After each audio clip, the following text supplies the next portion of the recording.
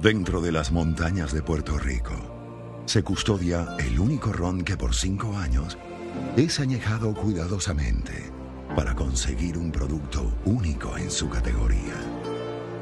Solo el clima tropical de nuestras montañas logra acelerar el proceso de añejamiento y le provee esa suavidad que lo caracteriza. Cada gota del ron Alto Grande representa lo mejor de nuestra esencia como puertorriqueños.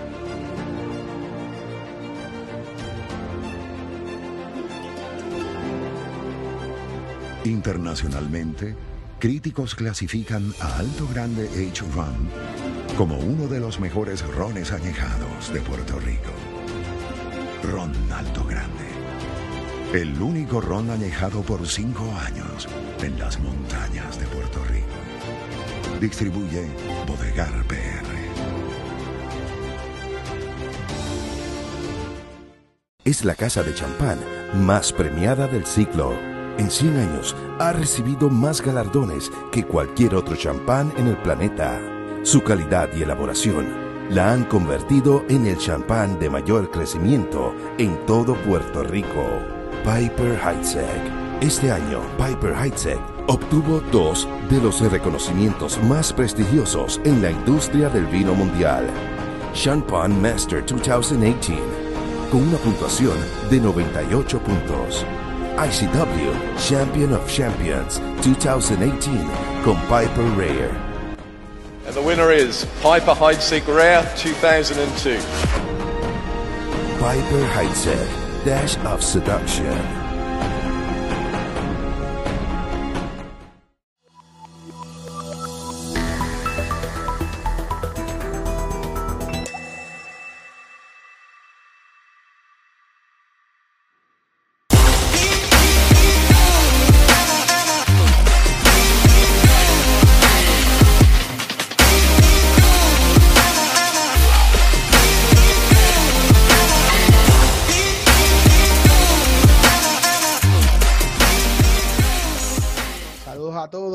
Este es el episodio 3 en la segunda temporada de El Negocio del Entretenimiento Podcast. Hoy sí tengo una persona que es de los tipos que yo más respeto por muchas razones. Número uno, como persona. Lo respeto porque conoce la industria como pocas personas. Ha sido promotor de espectáculos súper exitoso. Ha sido un manager de artistas súper exitoso. Y ha sido un disquero. Ha tenido un imprint que ha estado con major labels y antes de que esto fuera la norma, ya esta persona lo estaba haciendo. Este es mi gran amigo Cholo, como le decimos de cariño. Cholo, ¿cómo tú estás, papá? ¿Todo bien? Todo bien, Javier, y gracias por invitarme a tu podcast. Verdad que también te admiro mucho desde que nos conocimos allá en Primera Hora, que me presentó Jorge Carvajal. Me dijo, quiero que conozca a este muchacho, que está haciendo unas cosas bien chéveres, y ahí fue que nos conocimos cuando yo estaba haciendo el concierto de Héctor y Tito a la Reconquista en el Coliseo Roberto Clemente Sol. Estamos hablando posiblemente 2002, por ahí, wow, a grosso modo. Imagínate. Van 18 años y tú estás igualito, así que tú tienes un pacto con el diablo, porque no te pones viejo. Pero muy agradecido. Muchas gracias que me has invitado aquí a tu podcast, que está espectacular, fantástico. Gracias, hermano. Oye, llevo tiempo detrás de ti porque, como dije, yo creo que hay mucha gente en Latinoamérica que nos está escuchando, en México, en Colombia, en Estados Unidos, hermano. Los números están saliendo súper bien del podcast. Y mucha gente que nos está escuchando es gente que son empresarios o jóvenes aspirantes a ser empresarios. Y yo creo que de las personas más cercanas que yo tengo y que yo creo que tiene mucho que aportar porque tiene muchas historias y lecciones empresariales interesantes, eres tú. Para el que no sepa, Cholo fue el manager de Héctor el Father, todavía es como familia y le maneja el publishing y es la persona que ha estado bien cerca de Héctor por mucho tiempo. Todo lo que fue esa disquera Gold Star Music y todo eso fue este caballero. Fue quien produjo, y corrígeme, Cholo, el reencuentro de Menudo, el primero, fuiste tú el que lo trabajaste. Sí, en el 1998, cuando se juntaron por primera vez. Ok. Sí. de todo esto, pues estamos hablando y aquí quiero empezar a ver cómo hacemos esto porque has tenido muchos sombreros. He tenido gente en mi podcast que son o disqueros o managers o productores exitosos o radiodifusores, etcétera, etcétera. Tú has tenido muchos sombreros. Eso no lo tiene todo el mundo. Y tampoco todo el mundo que se mete a muchas cosas lo ha hecho con éxito.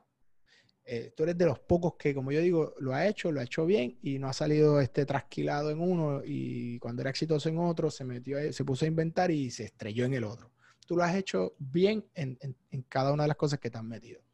De ser productor de espectáculos, de ser disquero, de ser manager, ¿cuál es la que a ti más te gusta?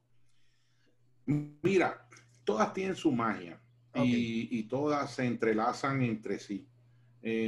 Lo que sí que a mí siempre me gustó el entretenimiento desde muy pequeño.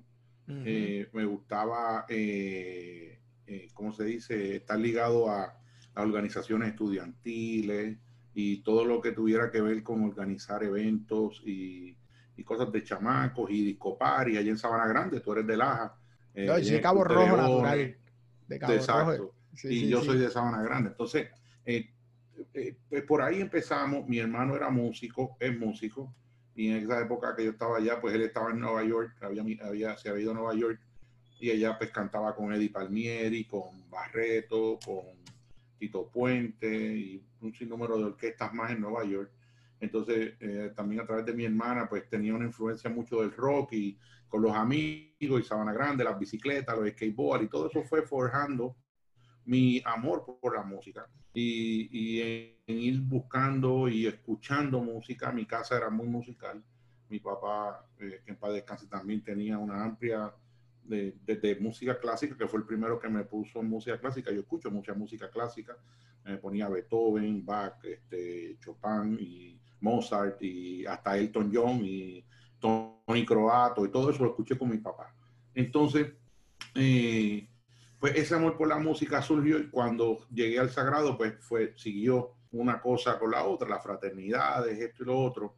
Y te tengo que decir que todos me hicieron, hasta Radio Personality, que fue también, se hilvanaron. Entonces, todas tienen su magia, porque todas llevan ese trasfondo que va hacia lo más importante, que es el amor por la música. Entonces, ahí es que comienza todo. Y dentro de todo eso, pues empezó desde lo más básico. Como productor, yo te puedo decir que yo empecé cargando caja, cargando cables, de stagehand, de driver, de runner, de marketing, de todo, de creando las publicidades, las estrategias, cómo vender un show, cómo venderlo como un producto. Estudiaba eso en el Sagrado Corazón también. Sí. Entonces ahí también estaba viendo lo de Prime Records por amigos que tenía que trabajaban allí. Veía la parte que ellos hacían de manejo, me gustaba Motown, era fanático de la Fania, veía lo que hacían allí, lo estudiaba, lo leía, todo lo que me podía leer. No había Google, pero siempre pues me intrigaba buscar lo que hizo Berry Gordy, lo que hizo Jerry Masucci y en fin, lo que hicieron toda esta gente que al final después lo vi un poco en lo que era Prime Records y en fin, toda esta gente. En Prime es que tú empiezas, Cholo, como tal tu carrera en todo esto, o tú empezaste haciendo espectáculos, eventos, parties. ¿Dónde fue que empieza tu carrera? Yo, mi primer taste de la música, de lo que era un estudio de grabación y todo ese tipo de cosas, yo lo tuve con mi hermano el verano del 1990 en Nueva York. Yo me gradué de Sabana Grande de la escuela. Fui a Nueva York a visitar a mi hermano y a trabajar para hacer un dinerito para empezar en la universidad. Y cuando llegué allá, pues obviamente un día me dijo, de los primeros días, vamos para el estudio que hoy hay una sesión de grabación. Yo tenía 18 años cumplido y llegué a un estudio en Nueva York a las 10 de la noche. Recogimos dos muchachitos jovencitos en el carro, él y su compadre, que era el dueño, ese gran timbalero puertorriqueño. Entonces recogimos a dos muchachitos que resultó ser Víctor Vázquez, el trombonista, y David Sánchez, el afamado saxofonista de jazz puertorriqueño, que estaban tocando la sesión también. Mi hermano los recogió en donde yo estancando en Nueva York, nos fuimos al estudio. En el estudio habían unas personalidades que obviamente hoy yo digo, wow, estaba Oscar Hernández en el piano, estaba Andy González, que para descanse en el bajo, Eddie Montalvo en el tumbador, Anthony Carrillo, estaba Reinaldo Jorge, estaba Gazú, y bueno, una banda, Víctor, una banda de fuera de liga, David, y dirigiendo Rey Santos. Esa es mi primera vez que yo me siento en un estudio. Era un disco de Henry Montalvo, que el que era dueño de Buda All Star, un sello muy famoso en los 70 de Nueva York, y era una grabación de Yolanda Rivera, la cantante de la Sonora Ponceña, y era Yolanda Rivera All Stars. Entonces yo me senté ahí en ese estudio a observar a Rey Santos, que lo primero que se me grabó en la mente fue que entró Henry, yo estoy sentado ahí, el hermano de Papo, y le dice a Rey Santos, que para descanse, le dice a Henry, el trombonista no sirve, hay que votarlo. Y ahí votaron al trombonista. Ahí entonces mismo. fue como que, Cholo, ahí mismo. Yo dije, anda, el diantre, esta gente no tiene un poquito de pena con el tipo. No, entonces, por ahí empecé. Cuando yo llegué ese semestre al Sagrado, tenía un amigo que también era amigo de mi hermano, que trabajaba ya en Prime Records, que es Rafael Camacho Folfo. Y Folfo me invitaba, sí, Folfo me iba con él, porque él se crió con mi hermana y con mis hermanos de esa misma edad, y era como de Sabana Grande, del barrio de mi papá y tal. Entonces él me llevaba a Prime Records, y ahí que yo veo a Elvis Cabrera, que sé que Elvis Cabrera grabó muchos discos, y Elvis Cabrera fue, ¿sabes?, tecladista de Juan Luis Guerra, que en ese momento yo no lo sabía. Y vi a Prado, que era el contable en esa época de Prime, ahí que ve a Jorge, y yo me sentaba a mirar, y por ahí, por esa época, un año después, que yo iba, entonces yo trabajaba, buscaba, ahí estaba también una compañía que se llamaba RN Promotions, que le daba el servicio a Serrayé, Rafi. Entonces, pues yo trabajaba con unos amigos míos ahí, yo me las buscaba allí y me las buscaba allá. Estaban en el mismo pasillo, tú entrabas en un segundo piso, las oficinas de RN Promotions estaban al principio, y atrás estaba Prime Record y el estudio, estaba el Elvis Cabrera, el BG y toda esa gente. Entonces, así es que empiezo yo a mirar esa parte de la disquera y ver el funcionamiento, y a veces terminábamos, nos íbamos a comer, Jorge invitaba, Jorge Oquendo, y entonces me iba con Forfa una Siena amarilla, se le acompañaba a shows, y veía como ellos tenían en ese momento el General, Bruli MC, Vico C, Francesca, Lisa M, Toño Rosario. Era un powerhouse de música, donde ellos tenían el manejo, la publishing y los discos, los distribuía BMG en esa época.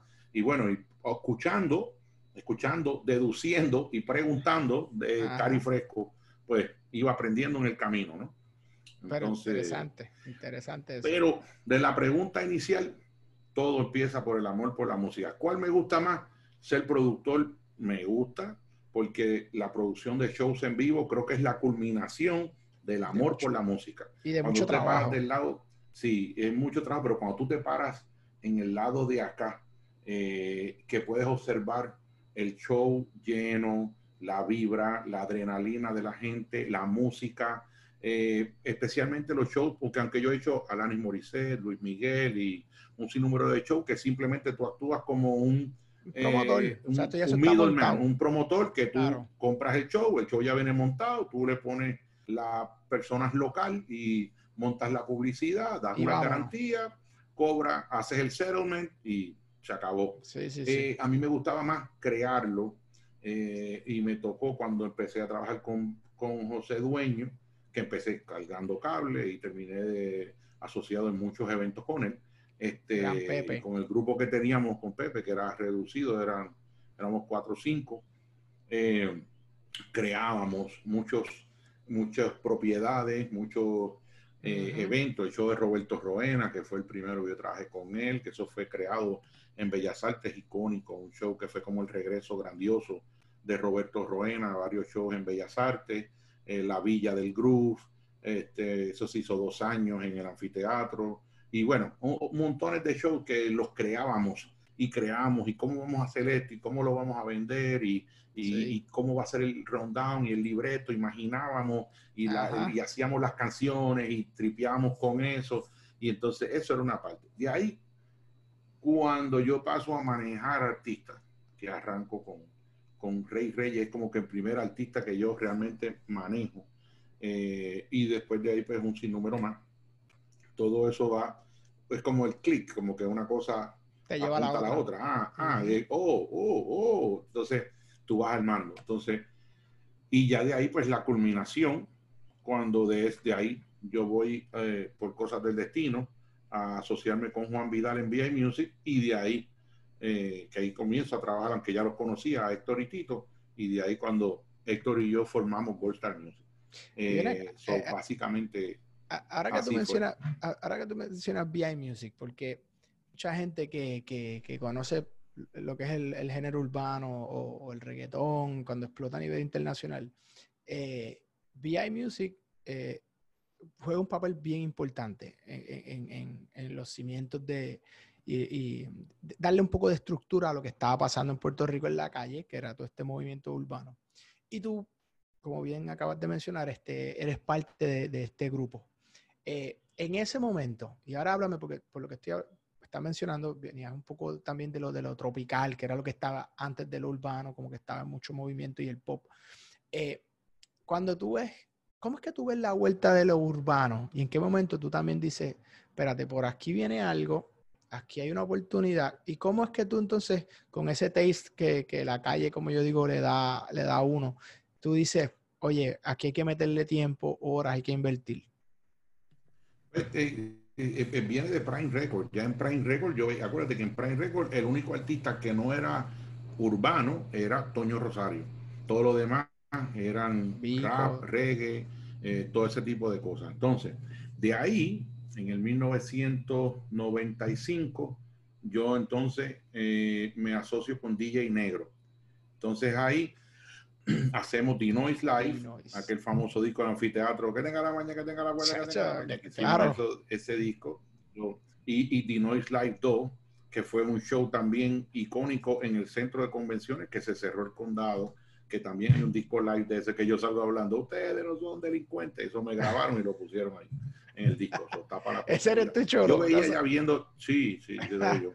Después de eso yo hice unas cosas con DJ Nelson, después que hago lo del reencuentro tal y cual.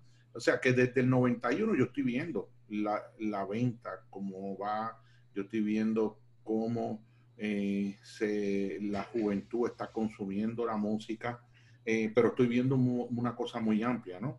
Obviamente también la parte del reencuentro que fue una cosa muy grande, unos momentos, ¿sabes? 6 shows sold out en el Coliseo Roberto Clemente, un récord para esa época, y en ese venue todavía un récord.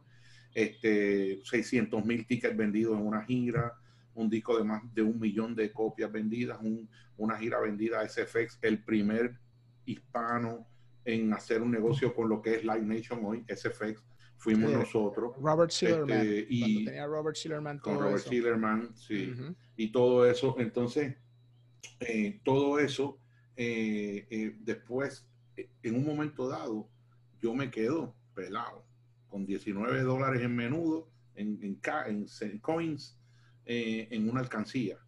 Y me quedaba un Rolex Submariner 2 tonos, y yo lo miré y dije, yo no como Rolex. Y así empezamos, y con cosas de la vida, que yo había trabajado ya con beisbolistas también, con Iván Rodríguez, me llamó la esposa de José Vidro, que era un gran amigo, que era una estrella de los Expos de Montreal, que trabajara con ellos.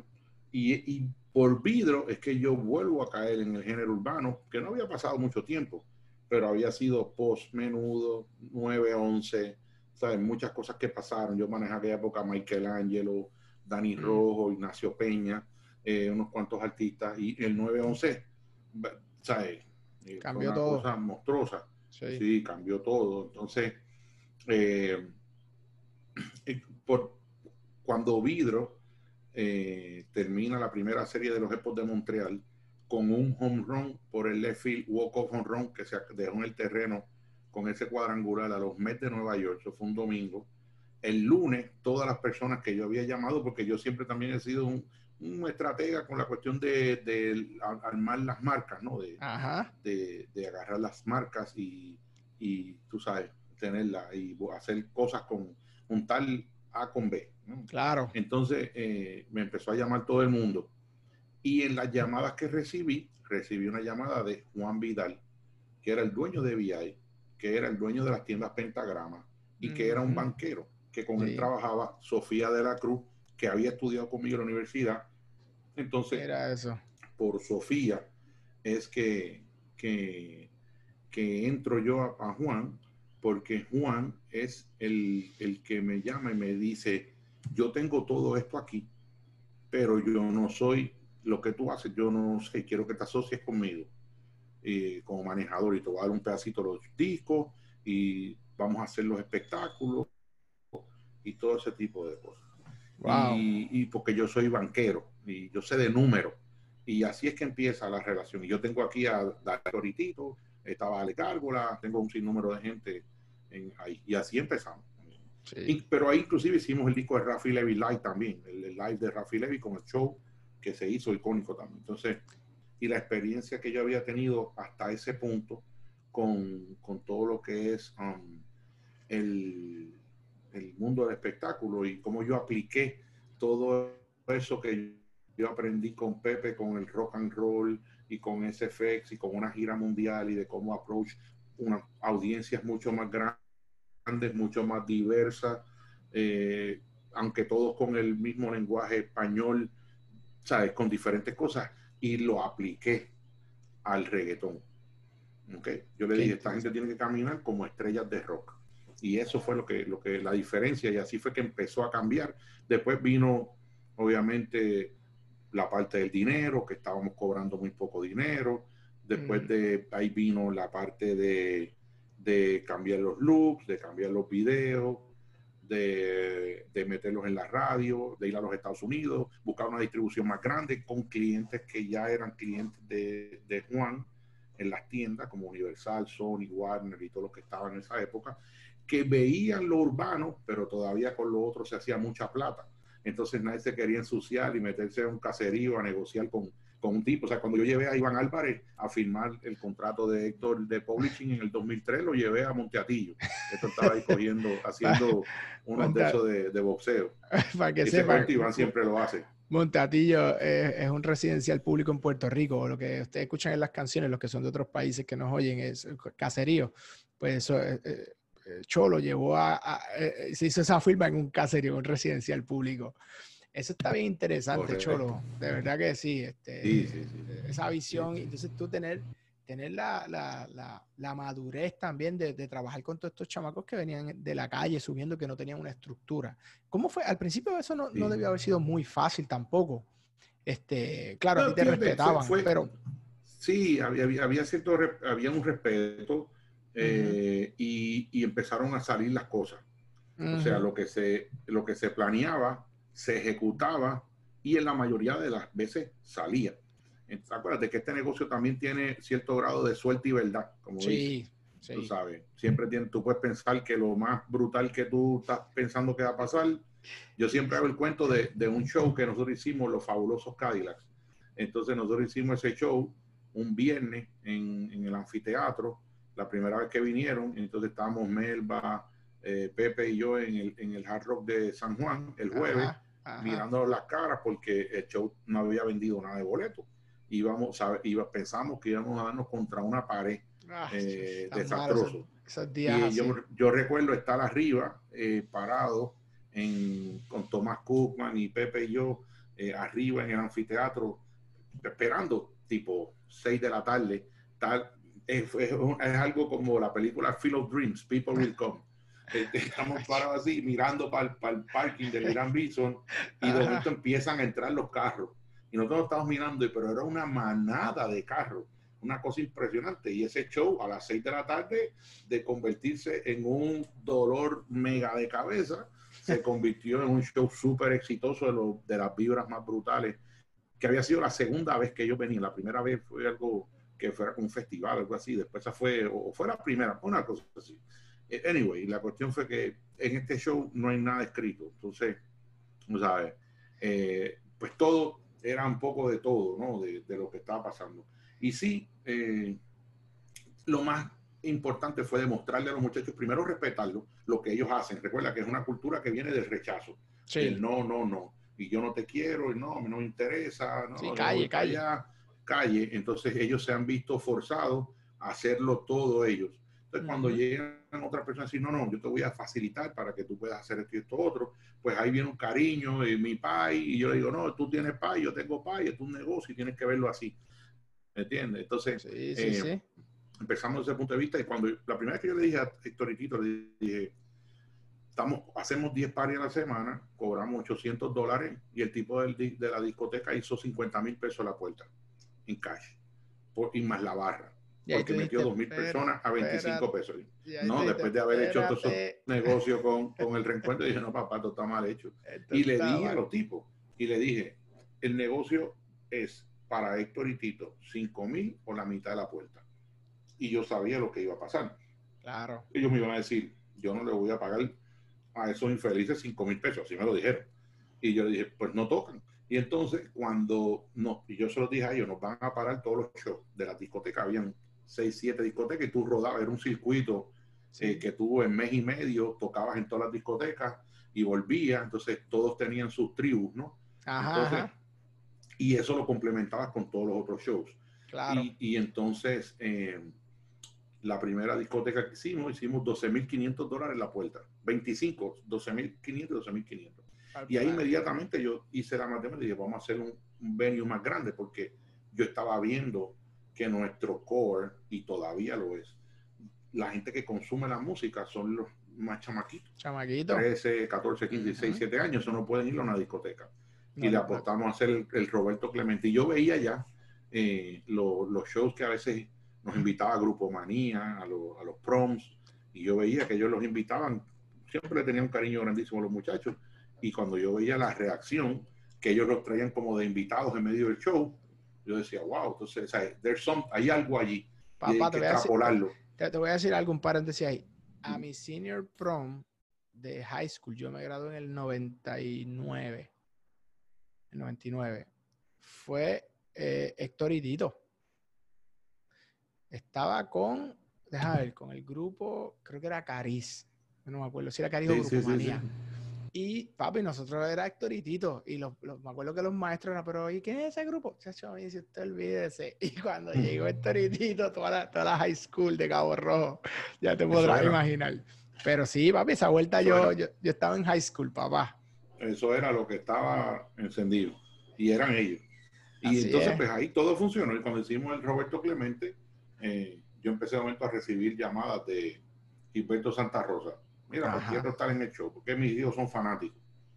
Y así, y otros artistas. Y ese show, pues tuvo La Secta, Domingo Quiñones, Víctor Manuel, que ha sido un colaborador grandísimo. Sí, un caballo. Sí, desde siempre. Y bueno, medio mundo. Y paréntesis, eso ahora se oye como fácil, hicimos el Roberto Clemente. Back in those days, eso no lo hacía todo el mundo. Inclusive no todos los artistas populares de salsa hacían el Clemente. Muchos iban a Bellas Artes. Sí.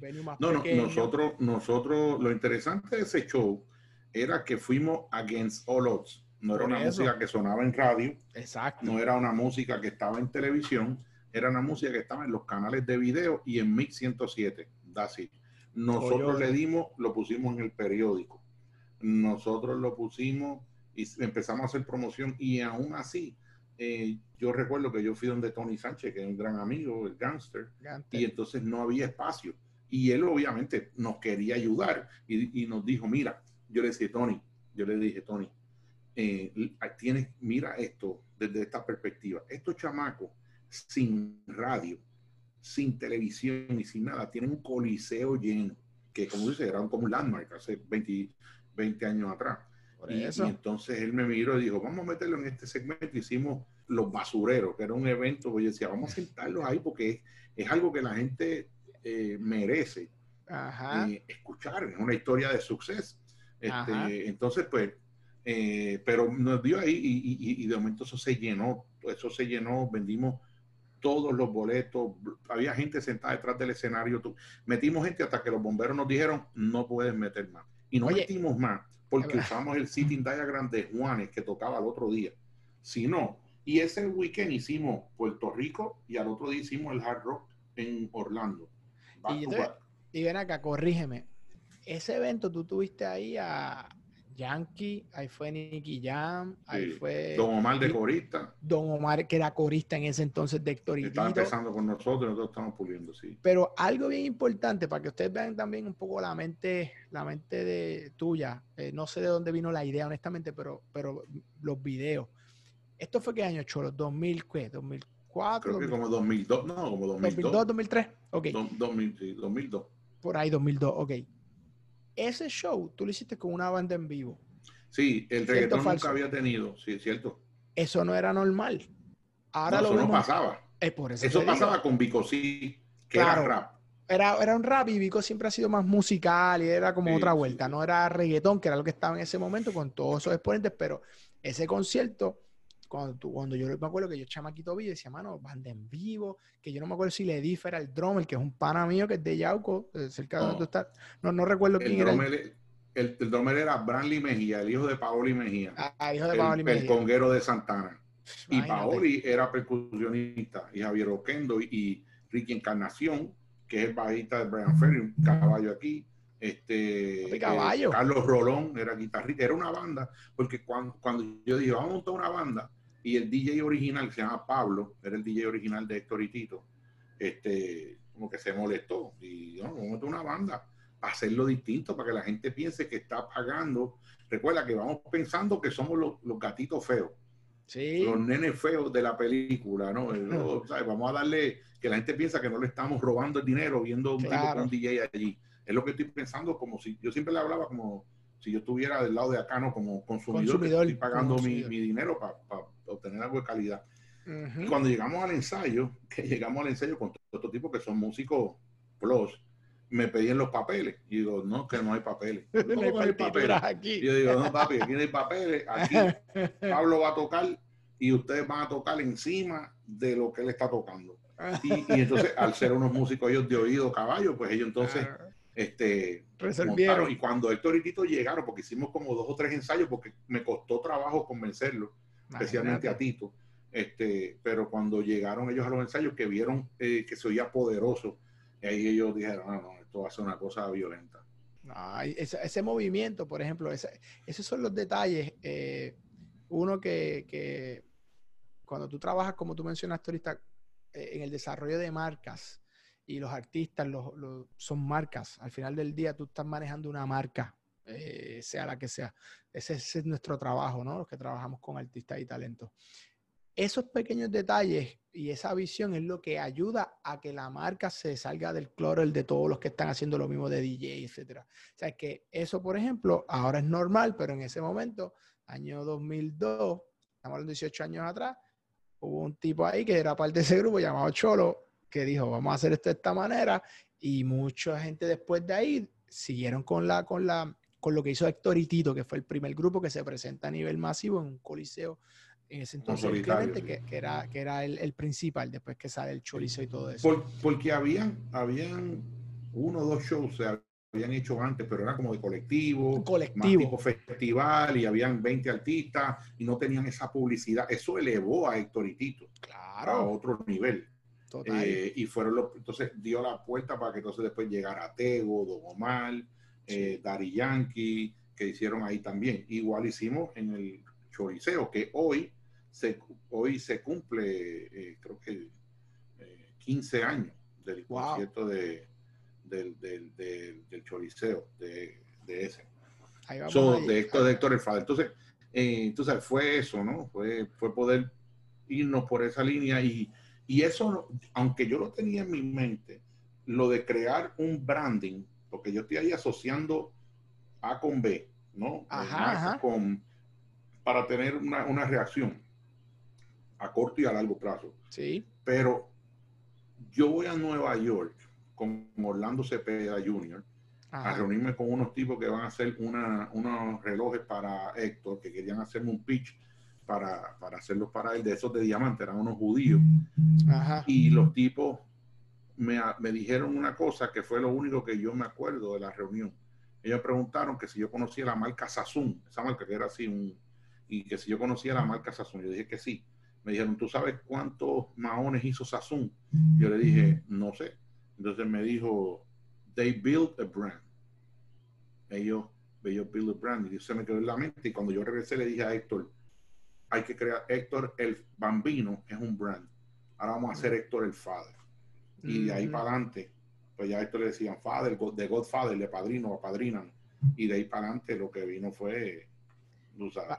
Pero para que tú veas que son esas un punto A con punto B con punto C que te van llevando y tus clientes se benefician de eso. Porque si tú no hubieses tenido esa reunión con estos judíos, no te hace clic. A lo mejor es algo tan sencillo como, mira, el negocio de esta gente no eran los maones, era la marca. Era la marca. Y ahí es que tú dices, oye, a lo mejor mi negocio es la película, es el brand, más que otras cosas. Bueno, tú ves ahora qué pasó con Goldstar Music, qué pasó con Héctor el Father, que es un punto de referencia. Hoy tú ves a todos los chamacos cantando, usando samples de nosotros, Anuel, Ozuna, bueno, todos los que están por ahí. Tú ves a la gente haciendo referencia, quiero ser una estrella de Goldstar, quiero hacer esto, quiero hacer lo otro. Y fue porque eso fue tan fuerte y todavía Héctor, que ya hace 12 años no canta, es un pastor. Yo me quedé con todo lo de Goldstar Music y me cedió su parte. Y entonces tú dices, ¿qué pasó aquí? Porque la gente lo sigue parando y lo sigue viendo y sigue mencionando. Cada vez que pasa algo, devuélvenos al Father y cosas así, ¿sabes? Sigue bien presente. Mi hermano es uno que por tripear a veces vamos en el carro y él era fanático, pero fanático decía, mano, que vuelve un día nada más y después sigue en la iglesia. A modo de chiste. Sí. Pero el vacío que dejó la marca del Father, le han tratado de llenar otros con el maleanteo, el bandidaje que en su momento tenía Héctor. Y como que todavía la gente siempre dice, mano, está el Father y todos los demás están como que por aquí con esta movie, esta marca. Que eso pues se trabajó muy bien, aparte de que sí. Eso fue trabajado. Exactamente.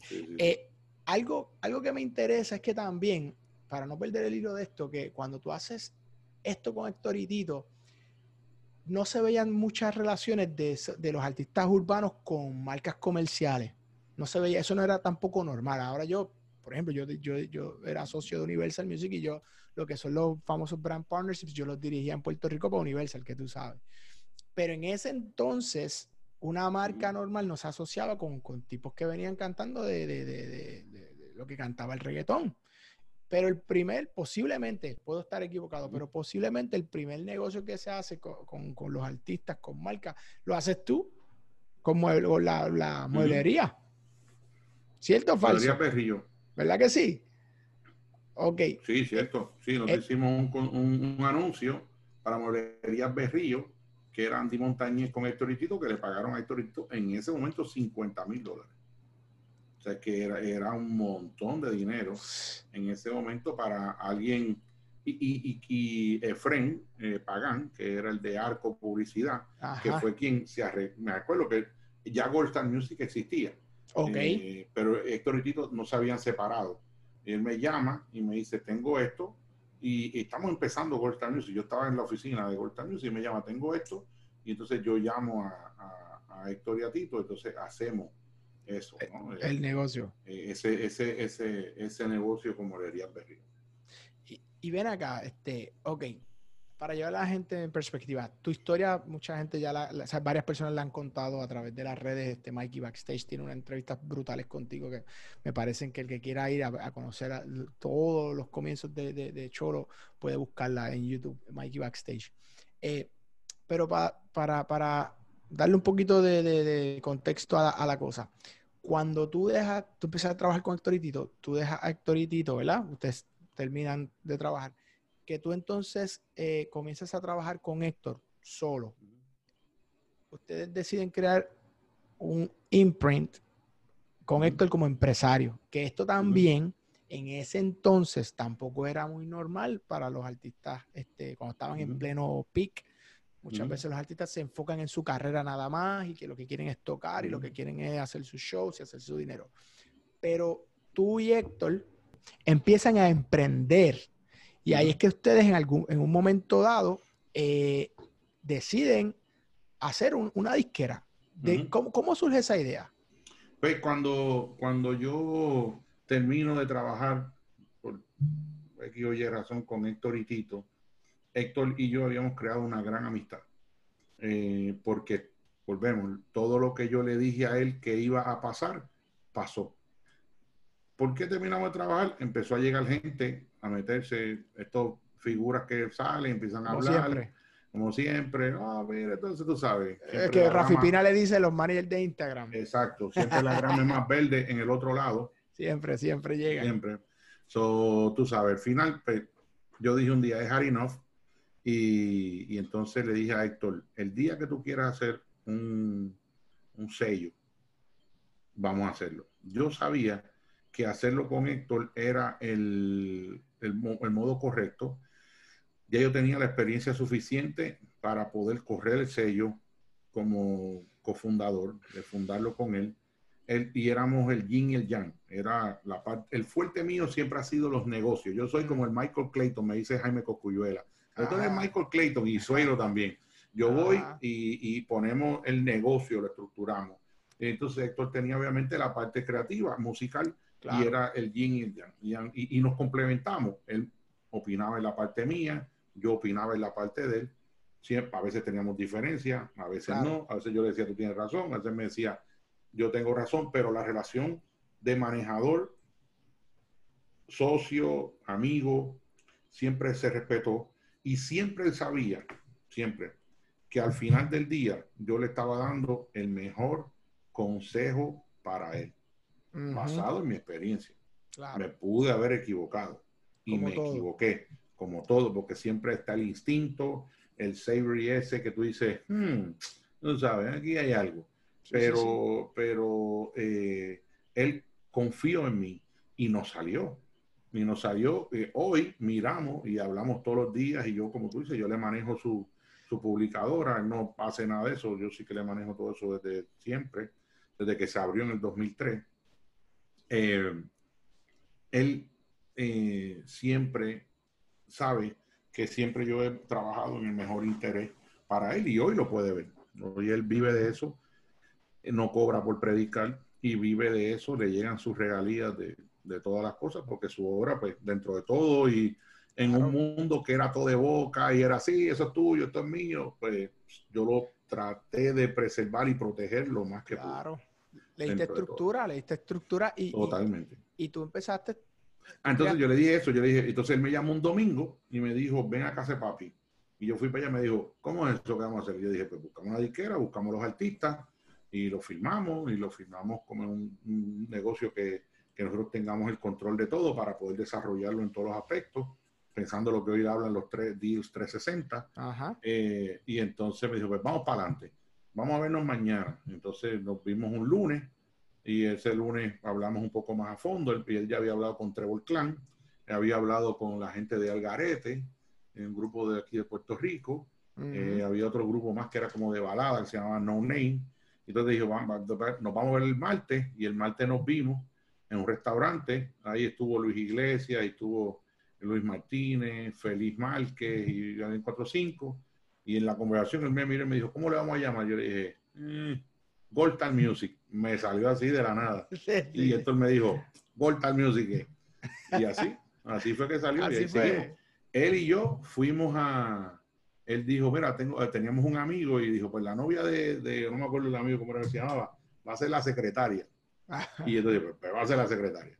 Y entonces nos fuimos los tres a Office Max, una tienda de esas, y compramos un par de escritorios, computadoras, así un día. Dame 2 o 3 computadoras, dame escritorio, dame mesa, dame gabinete. Y espérate, no tenemos oficina. Entonces yo llamé a Marcano, le dije, Marcano, que tenía un edificio en Santurce. Sí, yo tenía yo tengo oficinas ahí, te doy una oficina en tanto. Y dije, pues vamos a verla. Entonces la vimos aquí en la oficina. Y entonces llamé a Cuadrado, un amigo mío, Cuadrado Alfombra. Junior, ven, pongo alfombra a esto. Y pusimos alfombra, llegaron las cosas de la Office Max y empezamos a trabajar. Todavía sin distribución. Ustedes. Porque Solos ahí. Empezamos solos porque entonces vino Gasmey, se vio a Héctor y le ofreció un deal con Sony. Entonces me llama y dice, Sony me ofreció un deal de distribución, pero necesito que tú vayas y bregues.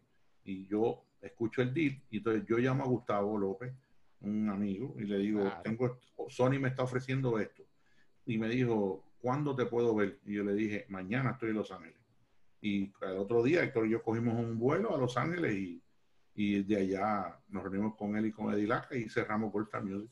Para que sepa, paréntesis, José Gamay es el papá de Anuel AA, para el que no sepa, que no está escuchando. Anuel AA, que posiblemente es uno de los artistas más influyentes en este momento del mundo global, porque ya no es ni latino, esto es ahora global. Esto es global. Y Gustavo López, con quien él está diciendo que es un pana de nosotros, el Ghost, que yo digo que es uno de los tipos más inteligentes de esta industria. Sí, totalmente. Ghost es quien funda Machete Records, y creo que, corrígeme Cholo, Machete empieza contigo y con Looney, ¿o sí, cómo fue? Así, porque vieron los números que estaba teniendo. Gustavo empezó a firmó a VI Music, entonces después me mandó a mí a negociar lo de Looney, y el día que negociamos en el Condado Plaza con John Echevarría, creo que sí, John Echevarría. John, claro, conozco a John. Sí, negociamos Goldstar Music y yo negocié aparte el deal de Looney. Entonces, sí, Gustavo mandó que lo terminara de negociar con John. Entonces, básicamente eso fue. Entonces, después, cuando ven los números, ellos deciden hacer Gustavo habla con Zach Harwood y forman Machete Music. Dice, voy a montar Machete Music y me voy a traer a Goldstar y a Looney. Y así empezó Machete Music. Zach Harwood era el presidente de Universal Music Group en aquel entonces. Correcto. Para que no sepa. Estaba Doug Morris y Zach Harwood. Doug Morris, claro, el CEO, pero Zach Harwood era el que corría posiblemente el day-to-day. O sea, tipos poderosos con quien se hizo todos estos negocios. Totalmente. Y Zach sabía mucho de la música latina. Era bien fanático, no ha muerto. Está retirado, pero era bien fanático de la música latina y ayudó a mucha gente. Sí, señor. Y ahí en ese momento, cuando tú estás montando todo este grupo, que ya tú estás montando tu andamiaje, algo que yo creo que fue importante es que ustedes no tuvieron miedo en montar el equipo correcto para empezar Goldstar Music. Me refiero a que usted tenías tu promotor de radio, tú buscaste a un agente que era Juan Toro, que era un tipo que es un veterano de Nueva York, para que te buscara shows.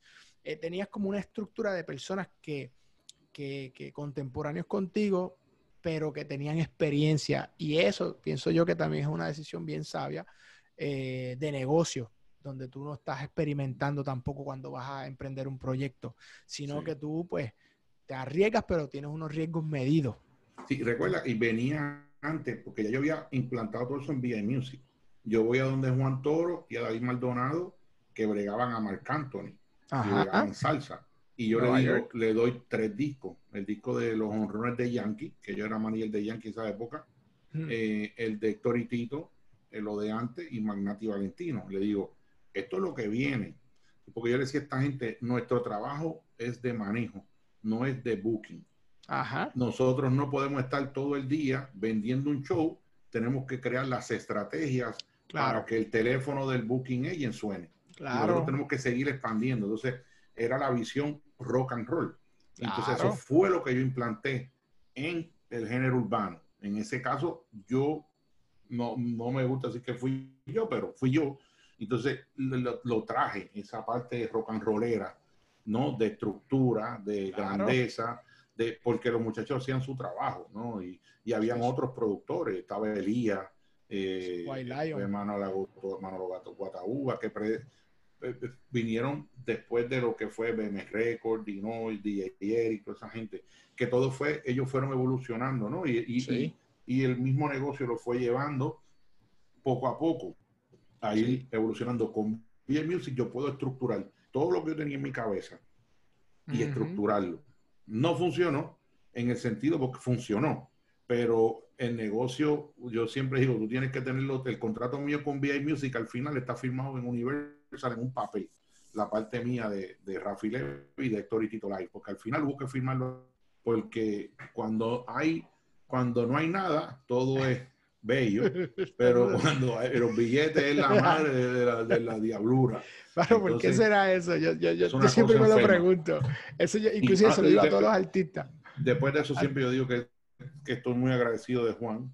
Ya él no está en la industria de la música, pero aprendí mucho con él y en ese momento me dio la mano grandemente.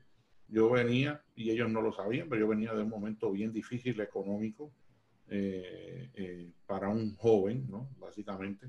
Entonces, pues, me dio la oportunidad de levantarme, de probarme, de ejecutar lo que tenía en la mente y probarme a mí mismo de que, bueno, cuando tú vienes y la gente que tiene éxito viene de tener fracasos. Así es. Así es. Entonces, tú sabes, me dio esa oportunidad de probarme de que sí yo podía, de que lo del reencuentro no había sido una leche. Pues tú dices, fue una leche. No, el reencuentro fue lo mismo, se estructuró y fuimos against solo, o sea, todo el mundo son unos viejos, estos tipos son unos locos, y las disqueras riéndoseme en la cara cuando yo le pedía yo quiero tanto, y después los promotores sin creer. Entonces, todo ahí yo venía ya, cuando llego a Vía, yo vengo con una historia de éxito probada en Latinoamérica y los Estados Unidos, con una historia disquera de éxito que la gente dice, el gordito no puede estar tan loco. Sí. Está bateando para 400. Exacto, con unas relaciones de empresarios en Latinoamérica sólidas, porque aprendí una cosa de mi gran amigo Tony Parodi, que me dijo, nunca quemes puente. Me lo dijo en el 1994, una conversación. Y siempre se me grabó y dije, nunca debe quemar unos puentes. Y siempre lo he tenido presente. Y lo pasé, siempre se lo dije a Héctor, no podemos quemar puentes. Los empresarios tienen que ganar dinero. Si no ganan dinero, el negocio no sirve. Tenemos que ganar nosotros y ellos también. Y así es. Bueno, y era la mentalidad, ¿no? De cómo llevar el negocio. Y entonces ya con Goldstar, ya Juan ya había trabajado con nosotros, ya se dio cuenta de lo que había. Y sí, como tú dices, teníamos una estructura de tener relacionistas públicos, todos esos aliados en todos esos países que nos servían como satélites para desarrollar las cosas en un mundo que no existía más que el fax en aquella época, ¿no? Y MySpace. No es como ahora. Exacto, no es como ahora. Entonces teníamos la gente de la radio, teníamos promotores de radio, yo me había traído a Anthony Ramírez, que fue un gran aliado, la radio en la costa este de los Estados Unidos, se fue sumando, la cosa creció, la distribución, lo que yo le dije que no, vaya, no es porque yo era el más sabiendo, era que tenía sentido común, ¿no? Tú sabes, a mayor distribución, mayor oportunidad de crecimiento, algo básico, ¿no? Entonces nos pasó eso. Y funcionó. Y el primer proyecto que tú lanzas, que ustedes lanzan con Goldstar Music, es Los Anormales de Héctor, ese disco. No, el primer proyecto que lanzamos fue Trevor Clan, Los Bacatranes. Los Bacatranes, imagínate que va a ser. Hicimos un disco icónico, para ellos le cambió su vida. Todavía siguen viviendo de ese éxito en muchos países como Perú, Colombia. Las canciones, un disco que Héctor cuando se lo entregaron lo rehizo casi completo, se añadieron un montón de cosas. Todavía es un disco que se sigue consumiendo en las redes. Gata Fiera, Amor Prohibido, No le temas a él, que era con Héctor y Terán, han sido canciones, ¿sabes? Que la gente, tú vas a Perú y dices de esas canciones fueron, ¿sabes? Antes y después. De hecho, abrimos Perú, el mercado de Perú lo abrimos con Trevor Clan para el género. El género no, ayer era salsa. Llegan varios empresarios y entonces, recomendado por Universal Colombia, llega este empresario a Puerto Rico y le dimos el break. Se llama Alejandro González. Yo le dije, si tú llegaste a Puerto Rico y llegaste aquí, vamos a trabajar. Llegó muy bien recomendado por un amigo de Universal Colombia, que era el de la radio, el chino Castro, que yo lo escuchaba. Y sabes que a veces los tipos que están en los higher levels, tú sabes, no están tan al día. Exacto. Pero el que está, tú vas y le preguntas al tipo, ven acá, ¿quién es el que entra por aquí? El tipo va a decir, le entra fulano. Ese es el que dice al jefe de la compañía, ¿quién entra por aquí? En contra, no sé. Y pasa. Pasa todo el tiempo. Entonces, funcionó. ¿Y qué hicimos en esos países? Lo mismo. Hicimos estrategia de, mira, vamos a montar el muchacho. Él trajo una estrategia con una compañía de cerveza, funcionó, hicimos una gira, los tipos estuvieron un mes allí, con ese mismo dinero lo reinvertimos en, pues, están allí, estadía, comidas y tal, y después de eso explotó. Y Colombia lo mismo, Colombia lo hicimos con la galleta Noel. Pero O Bimbo, una cosa así. volvemos.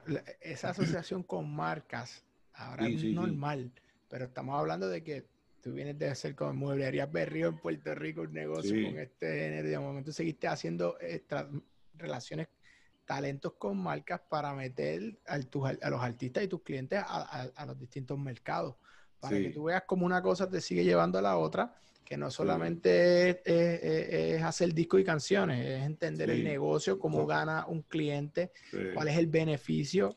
Oye, todo era planeado. Un ejemplo, cuando Héctor se lanza de solista, que me dice, me voy de solista, ¿cómo hacemos? Entonces, Héctor, ahí es que nace la canción de Noche de Travesura. ¿Cómo nace esa canción? Héctor llegó al estudio de Luni, escuchó algo que estaban grabando allí, fue donde Naldo le dio $2,000 a Naldo y le dijo, mañana Nelly y tú en el estudio a las 10 de la mañana, en el estudio de Luni viejo. Llegaron ahí y le dijo, tengo esta canción, Esta Noche de Travesura. Y vamos a traer a Divino, porque hay una parte cantada, vamos a meter esta guitarra, vamos a hacer esto. Desarrollaron el concepto, porque Héctor desarrollaba conceptos con los temas. Cuando Luni lo escuchó, se escandalizó, porque él estaba usando una guitarra similar en otro tema.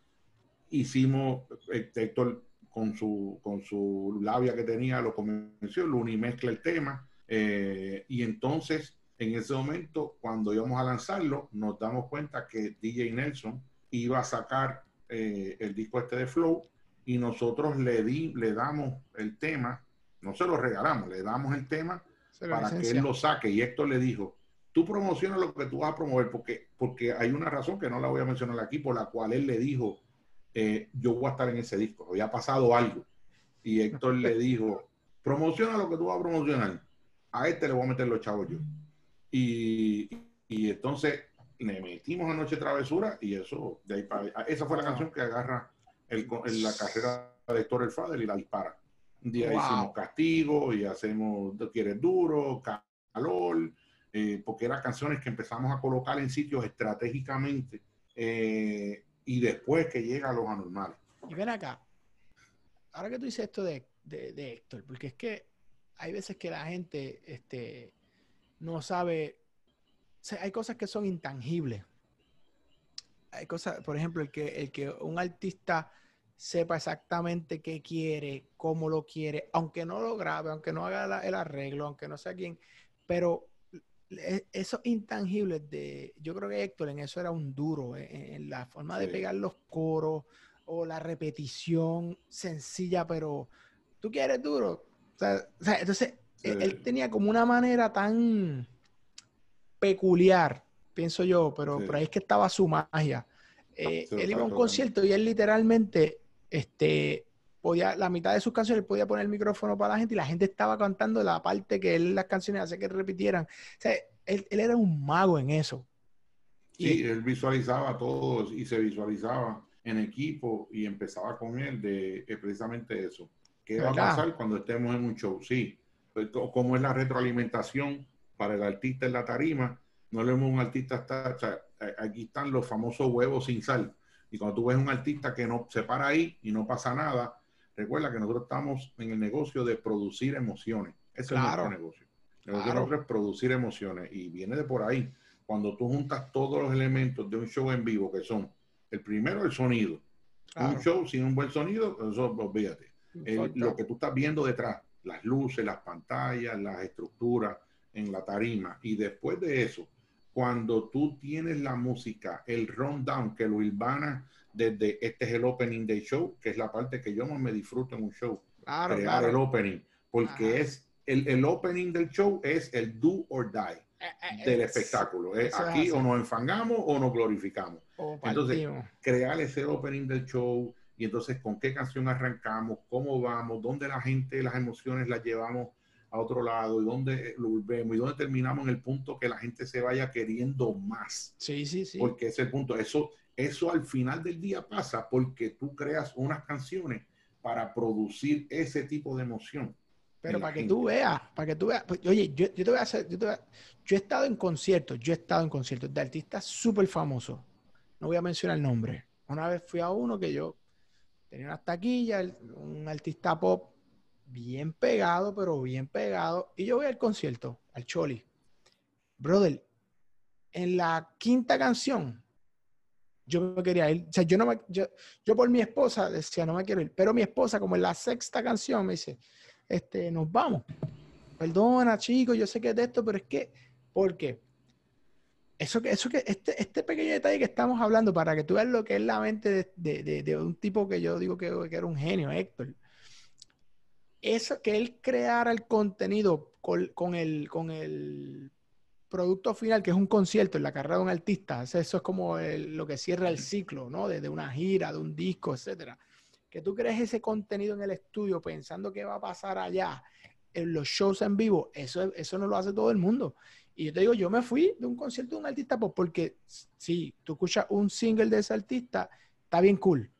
Y en 7 meses saca otro single y está bien cool. Pero cuando tiene ese tema y el otro tema y el otro tema en un concierto corrido, los ves lineal todos así.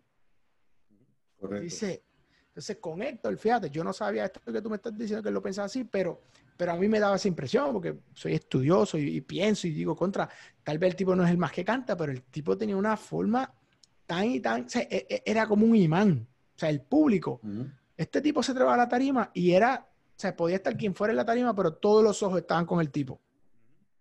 Y eso... No, Héctor como productor de música todavía, bien poco se pegan a las cosas porque era así. Él pensaba todos esos conceptos y pensaba cómo hacer el tema y quién era el que caía y qué productor iba a usar para hacer los beats. Él sabía que Tiny hacía unas cosas, él sabía que Nelly hacía otras cosas, él sabía que Mambo King hacía otras cosas y teníamos nosotros nuestros propios productores.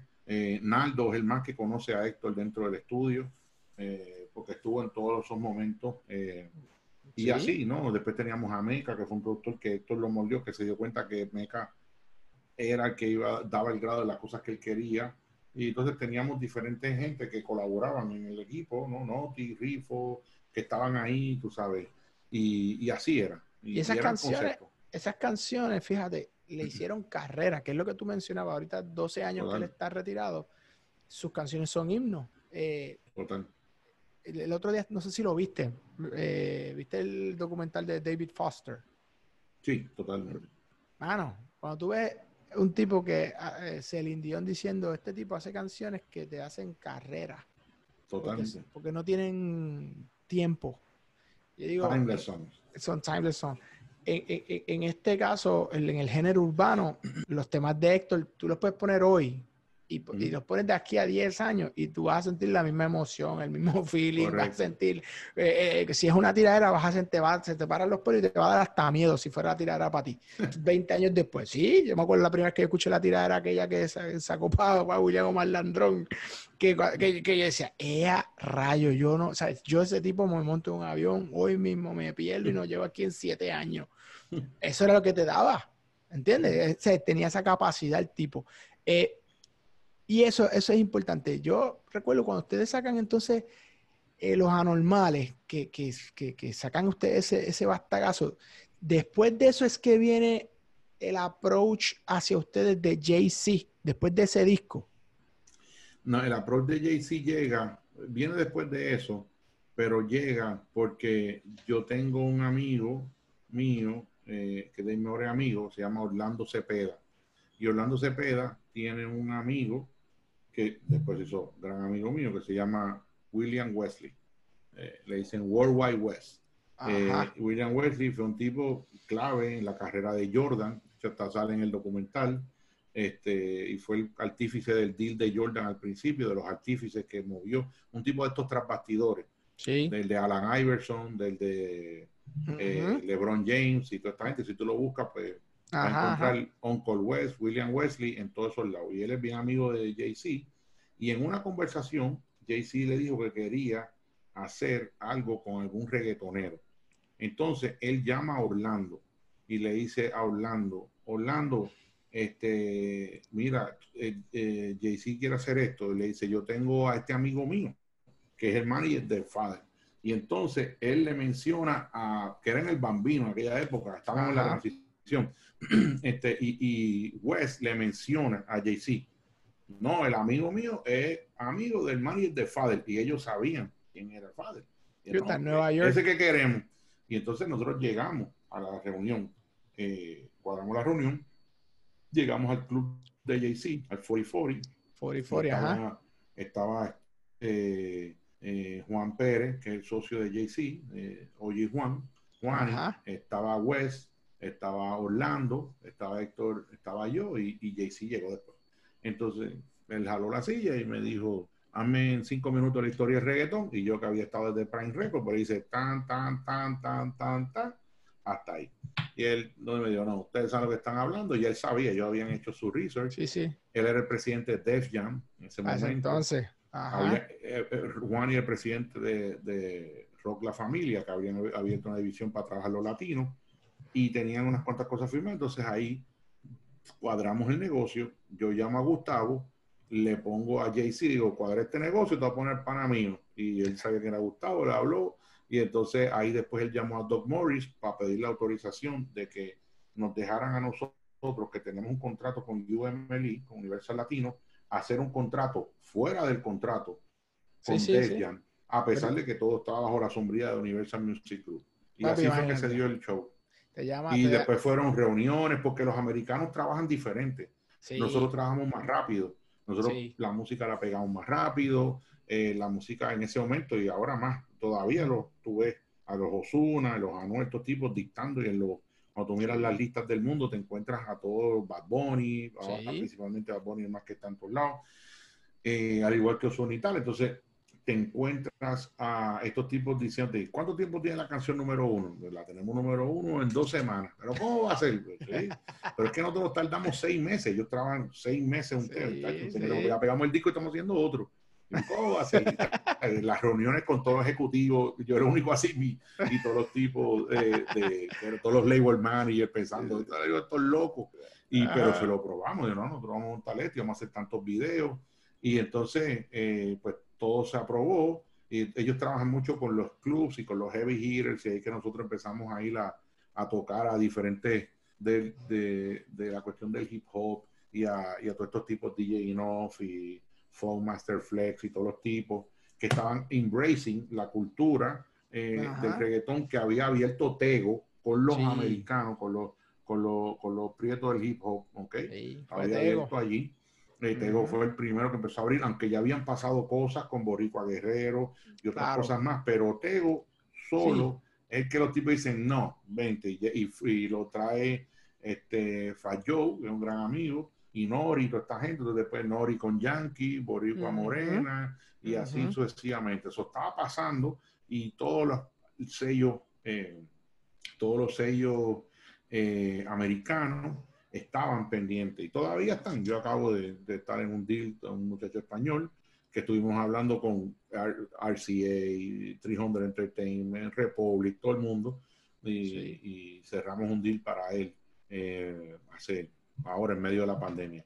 Pero eso fue lo que pasó. Entonces el disco se posicionó y le probamos. Entonces ahí pasó todo lo que pasó con ese disco, Los Rompe Discoteca, que ha sido otro landmark, tú sabes, de género. Claro. Y ven acá, Cholo, en ese momento que ustedes están con Jay-Z, ustedes estaban en ese momento filmando nuevos talentos. Ustedes, ¿verdad? Tenían a Yomo, tenían a Polaco, tenían varios de estos artistas. Y ahora te pregunto a ti, una cosa es ser manager del talento, del talento principal del label, que es tu socio. O sea, no solamente que eres manager, es que eres su socio de negocio. Manejar otros talentos, manejar las reuniones con las disqueras, con tus partners en Universal, con Def Jam, bregar con el licensing de las canciones, bregar con todo lo que tenía que ver con la estructura de una casa disquera. En un momento dado, tú te sientes overwhelmed y le dices a Héctor que que él tiene que tomar una decisión, o si tú eras su manager o si te quedas corriendo la disquera. ¿Eso pasa en qué año más o menos? Eso pasa como en diciembre del 2005, a raíz de un viaje que venimos a Colombia, que nos querían dejar allá por otro manager de Puerto Rico que hizo un truco con unos artistas que manejaba, que yo los había manejado también, y por poco nos dejan ese día en Colombia para pasar el año nuevo allí, que yo no tenía nada que ver, nosotros, y tipo, ustedes no se van, y nos vamos, yo no tengo nada que ver, no se van. Y entonces, bueno, Tito Nieves me resolvió el problema. Tito Nieves resolvió el problema.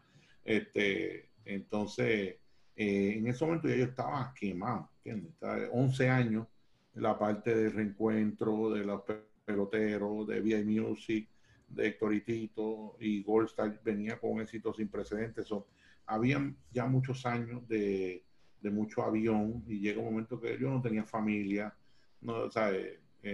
Tenía éxito, tenía cosas materiales, novia, pero no tenía una familia, no tenía, tú sabes, me sentía que me estaba poniendo viejo y quería tener hijos, sentí esa cosa, ¿no? Entonces, Sí. sabía que tenía mucho trabajo, o sea, el trabajo de Gold Star Music era brutal, tú sabes, recuerda que yo manejaba a Héctor, y era su guide, y de momento también manejaba a los otros junto con él, ¿no? Porque era un trabajo en conjunto, pero manejamos los otros artistas, y aunque teníamos colaboración de un grupo, de un equipo extraordinario, teníamos contable in-house, contable exterior, una muchacha que corría la oficina, la secretaria, el muchacho del booking de Puerto Rico, Juan en la oficina de los Estados Unidos. Sí, O sea, pero la estábamos bastante responsabilidad, estructurados, pero la pero responsabilidad, no dejaba, que había una responsabilidad de overseeing, y entonces claro. tenías a Trevor Clan bien pegado, tenías a Yomo bien pegado,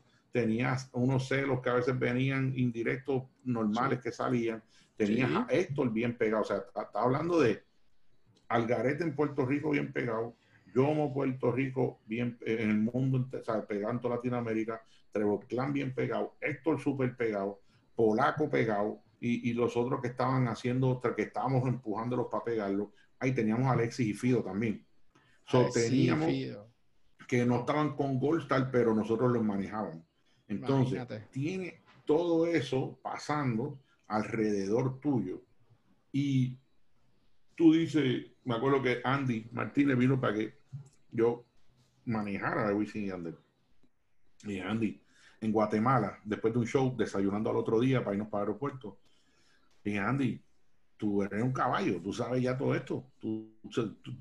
Si cojo otro, me vuelvo loco. Tú sabes, no puedo. Sí. Entonces llegó ese momento y dije a Héctor, mira, o yo te manejo a ti y traemos a alguien que corra Volta Music, o buscamos un manager para ti y yo corro Volta Music. Es la única forma porque también estaba creciendo exponencialmente, sí, brutal, tú sabes, y bregar con artistas como bregar con un niño, un nene chiquito que está, mira, para aquí, para allá. Sí. Entonces, eso fue básicamente lo que pasó. Yo me reuní con Angelo Medina y recomendé varias gente más. Al final terminó Emilio Estefan, y después de Emilio Estefan pasó Pompi, pasó el Alejandro González, el peruano de aquel momento que te mencioné, que le dimos una oportunidad. También hizo de manager un tiempito. Andy estuvo también, y al final pues yo estaba siempre overseeing las cosas, sí. Pero eso fue lo que pasó al final del día. Wow. Porque era muy, muy fuerte. Y te pregunto, para hacer ya un wrap-up de esto, el último capítulo, por decirlo, dentro de todos estos grandes proyectos con lo que fue Gold Star Héctor directamente, fue lo que pasó con Harlem Shake, que después que ya Héctor está retirado, que Héctor está en los caminos del Señor, yo no sé si ya era pastor, sale este tema de Harlem Shake, que de momento creo que salió con Matt Dicen, Bauer, que Matt Dicen es el label de Diplo, un DJ, ¿verdad? Bien famoso, que mucha gente lo conoce. en ese momento, como yo digo, pagó el que tú hubiese hecho las cosas bien y de una manera estructurada. Y a pesar de que no estabas haciendo nada posiblemente con Héctor, ya porque está retirado en términos del day to day, si manejarle el catálogo y las cosas que pudieran estar, sale este tema de Harlem Shake. Y y esto tú me lo contaste, y corrígeme, que en un momento dado te llama a ti por teléfono, no sé si fue Diplo, y te hace la pregunta de cómo iban a negociar y que tú dijiste que tú querías el 100% de lo que eso generó, algo así. Yo me acuerdo, me hiciste un cuento, Sí. ¿no? Y era una estrategia tuya de meter presión para sentarte a negociar. Sí. Cuéntame un poco este suceso de Harlem Shake, porque yo creo que también esto dice mucho de cuando uno hace las cosas bien, cómo una buena decisión en el momento correcto te puede beneficiar, tú no sabes cuándo. Correcto, sí. Yo entendía a la perfección lo que era el publishing, ¿no? Lo que eso significaba, tener tu publicadora, tu editora. Mi abogado y uno de mis mejores amigos es Sueiro, que es una institución en ese tema. Estudió con Simensky en NYU, en copyright y, bueno, anyway, además está decir, los quilates están ahí.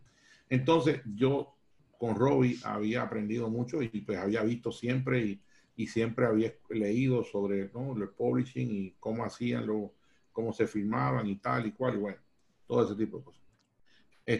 Una de las cosas que a mí me impulsó también a cogerme ese break sabático en ese momento y comenzar una familia, cuando conocí a mi esposa en la fila del cine, de popcorn, básicamente fue que también los discos no se están vendiendo. Claro. Entonces llegó un momento que decía, wow, estamos aquí, y entonces yo dije, o sea, los discos no se venden, aquí van a hacer los shows, yo no quiero estar viajando. Héctor estaba, el monstruo de Héctor el Father se había convertido más grande que Héctor Delgado, que yo creo que ni él mismo lo podía controlar, el cuento del Bad Boy. Sí. Y entonces pues ese fue el momento. Después al final pasó lo que pasó con Héctor y él se retiró. Yo dije, pues por aquí mismo también yo agarro la bujilanga y pasó todo lo que pasó. Entonces, pero seguimos y Héctor y yo tuvimos nuestras diferencias y nos hablamos un día, nos enfogonamos, discutimos, pero como cuando discutes con pana, de momento, a los 2 meses se volvieron a llamar. ¿Qué haces? Aquí, ¿comiste? Sí, ¿qué comiste? Esto, empezó a reírte. Es cuando una relación de amistad, de verdad, de amor y cariño. Y entonces, pues yo le manejaba su catálogo, tal y cual, bregando. Él pasó momentos muy duros cuando él empezó en los caminos de Dios, ¿verdad? En esa época era evangelista. Pero empezó la gente a poner la música gratis en diferentes plataformas, una de ellas YouTube. Pues yo la pongo gratis ahí y tengo los shows. Era lo que la gente, y empezaron las plataformas otras, la gente a crear el contenido, los artistas, ¿no? Y pues de ahí es que vienen todos los personajes que están por ahí. Entonces, había pasado la canción de Call Me Baby y de Gangnam Style. Eso había sido algo grande, viral, y entonces después pasa lo de Harlem Shake. Cuando pasó lo de Harlem Shake, me llaman varios individuos y en menos la vida de ambos cambió en 48 horas. Para Héctor cambió porque pues fue algo que en ese momento le estaba pasándola muy mal, y para mí cambió porque de momento me vi envuelto en una negociación de una canción donde Universal me está llamando a mí para ver cómo es, porque ellos no saben de algo que había pasado 10 años atrás. Wow. Dónde está, cómo es, dónde se encuentra. A ellos son los que me explican. La canción es viral, está número 1 en el mundo, y esa canción estuvo 5 semanas número 1 en la lista más importante de Billboard, los Estados Unidos. O sea que aparte de Despacito, la otra canción que tiene que ver, que nosotros somos dueños de la canción con Diplo, es el Harlem Shake.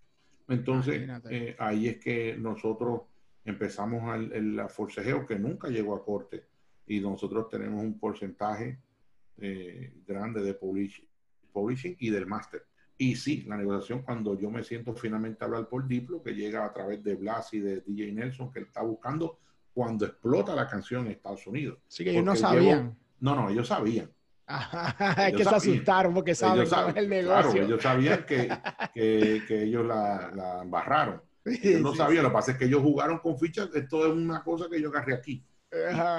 Y cuando un tipo, un periodista colombiano, está entrevistando a Bauer, que le pregunta por el catchy phrase, esa es la palabra, dice, ¿dónde sacaste ese catchy phrase? Y Bauer le dice, en el internet, no sé qué.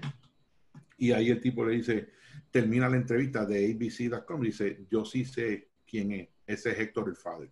Y cuando eso salió ahí, eso explotó. Y ahí es que los tipos se mueven para contactarnos, porque dicen, Héctor el Father, esto, lo otro. Entonces, ahí yo echo para atrás. Entonces, hay unas estrategias ahí también que yo jugué de decirle a Universal, yo cuadré con ellos, enganchar, llamar a un abogado de California, amigo de nosotros, sí, mi suegro, y aquí y allá. Y entonces, nosotros empezamos a publicar cuando llega Diplo, la llamada de Diplo, esa noche de 48 horas a grosso modo después, que él me dice, mira, para cuadrar, y yo, sí, ¿no? ¿Y cuánto tú quieres? Y yo quiero el 100% de la canción. Y él se volvió loco. Dijo, ¿cómo? Y ahí empezamos ahí, entonces terminamos en un momento dado, yo empiezo a hablar con Diplo sin meter a Universal, pero estoy firmado con Universal Publishing. Y ahí entonces, al final, entra ya la caballería pesada, dirigida por un señor que se llama David Kokakis, de Santa Mónica, que es el head de Universal Publishing del mundo entero. Y entonces ahí es que la cosa se pone dura. Entonces pudimos cerrar el deal de Harlem Shake, y no solo cerrar un deal de Harlem Shake, pudimos aportar a que cambiara el negocio. ¿Por qué? Porque hasta ese momento la RIA, el Recording Industry Association of America, no sabía cómo, no tenía claro cómo catalogar los discos de oro, de platino, porque cada día se vendían menos discos físicos. Y a raíz de Harlem Shake, y esto está documentado, lo han dicho, lo puede buscar en el internet en cualquier sitio, la RIA decide que los views van a ser contados como un stream. De ahí para es que poder sale. crear una categoría nueva junto con el disco físico de que es un disco de platino, que es un disco de oro y tal y cual. Y entonces, a raíz de eso, las disqueras dicen, me tienes que pagar entonces. Entonces, cuando las disqueras dicen, me tienes que pagar entonces, ahí YouTube se echa para atrás, y entonces ahí que llega el cost per click y todo ese tipo de cosas, y crean esta fórmula que todavía todos nos seguimos pensando cómo es. ¿Cuál es? Que YouTube te paga lo que ellos quieren, de acuerdo a tu territorio y lo que ellos entiendan. Y hablas con una máquina, a menos que seas un super mega duper, que ya empiezas a hablar con gente, con seres humanos. Si no es una máquina que tú pones tu tarjeta y empiezas a crear tus campañas y tal. Y entonces de ahí, en el que eso, a grosso modo, en el 2013, o sea, hace 7 años atrás, ahí hay un overturn de todo, y es que empieza todos estos tipos a hacerse millonarios, a hacer mucho dinero. Y cuando Donald Trump firma el Music Modernization Act, que fue al principio de su administración ahora, hace 4 años, ahí entonces que todas las áreas grises se arreglan, y entonces verdaderamente, y todavía queda mucho camino por recorrer con relación a los artistas, los compositores, productores, músicos, ingenieros, y bueno, todo lo que tiene que ver con la creación de una obra musical, un fonograma. Y entonces ahí es que toda esta gente empieza a hacer todo este dinero, y los muchachos del género que vienen ya y ya han venido desde antes de 1990 por allá, inventándoselas para sobrevivir, no hace otra diferencia que en ese momento siguen inventándoselas por sobrevivir, y 1 más 1 son 2. De momento se encuentran liderando las listas a nivel mundial utilizando el internet, y entonces los americanos empiezan a mirar y cómo estos tipos están con estos números, y entonces ha sido una cosa bien interesante, que cambió el negocio, y que hemos estado metidos de una u otra forma viendo números de gente impresionante, y en los viajes que vas a otros sitios, de momento estás en Italia, en España, y yo me acuerdo que yo estaba en Europa y era todo despacito, después fui y era te boté, después fui y era calma, y así, ¿sabes? Y eran todos puertorriqueños, ¿no? Ya esto es global, y y quiero decir, ¿sabes? Gracias por este rato, porque esto ha sido, te digo, hay anécdotas de personas que ayudan a entender, ¿no? Y cómo cambian las cosas con decisiones que toman unas personas, cómo cambian géneros, industrias completas. Y yo digo, los gringos tuvieron a Berry Gordy con Motown, los 70 estuvo la Fania, el género urbano tuvo a Gold Star Music en su momento dado, que lo lanzaste otra vez y sé que estás con tus proyectos nuevos. Obviamente el COVID nos ha limitado a todos de alguna manera en lanzamientos y todo, pero usted ha escrito muchas cosas en la historia. Espero que sigas escribiendo un montón de cosas más para la música, para los espectáculos. Y te agradezco este rato, Cholo. Lo último que cierro contigo, que lo hago con todo, es que esta pregunta que me la conteste. ¿Qué consejo tú le darías a Cholo cuando tenía 20 años, con la experiencia que tienes hoy día? Tú miras para atrás y te ves a ti un chamaquito. ¿Qué consejo tú te darías a ti mismo?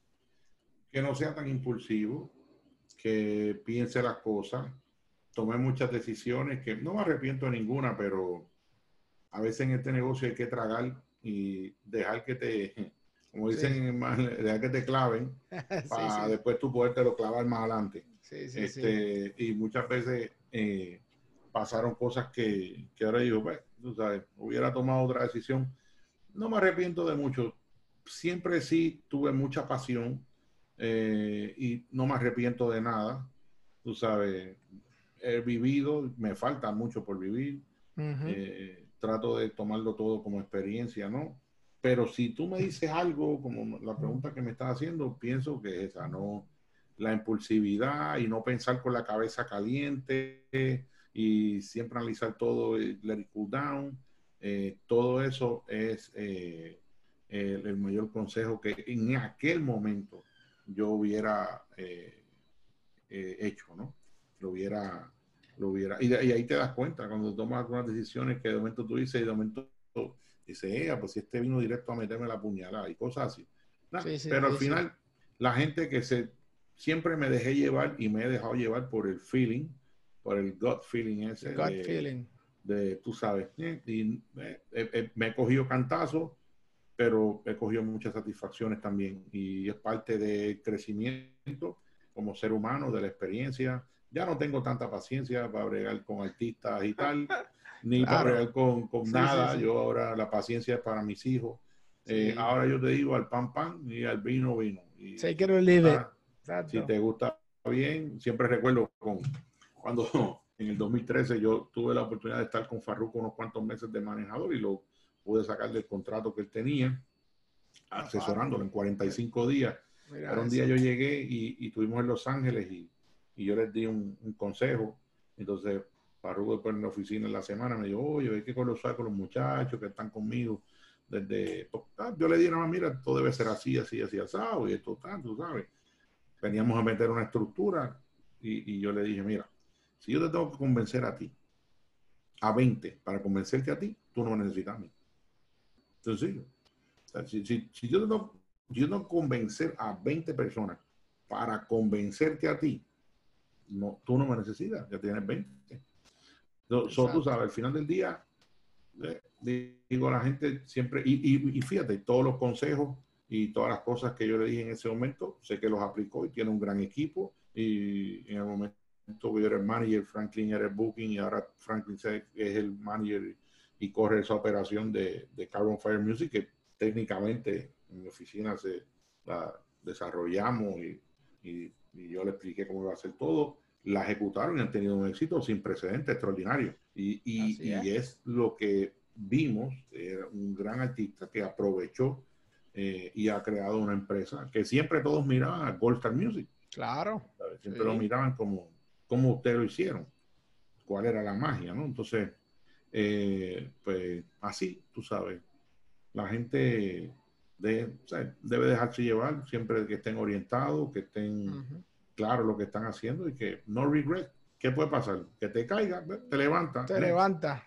O sea, así. No hay más nada. Qué bien, Cholo. Papi, te agradezco esto. Este es el negocio del entretenimiento podcast. búscalo en tu plataforma favorita, Apple, Spotify, Google Podcasts, en YouTube también el canal de Sparkoff. Así que, Cholo, te agradezco, mi pana, y Gracias. espero que este ratito le sirva de mucho a todas las personas y todos los jóvenes que nos ven y que quieren emprender. Así que, Gracias, Cholo, mucho éxito y gracias, Jafet, a ti, a tu familia, a las chicas. Tú eres el único macho ahí, así que muchas gracias por este ratito.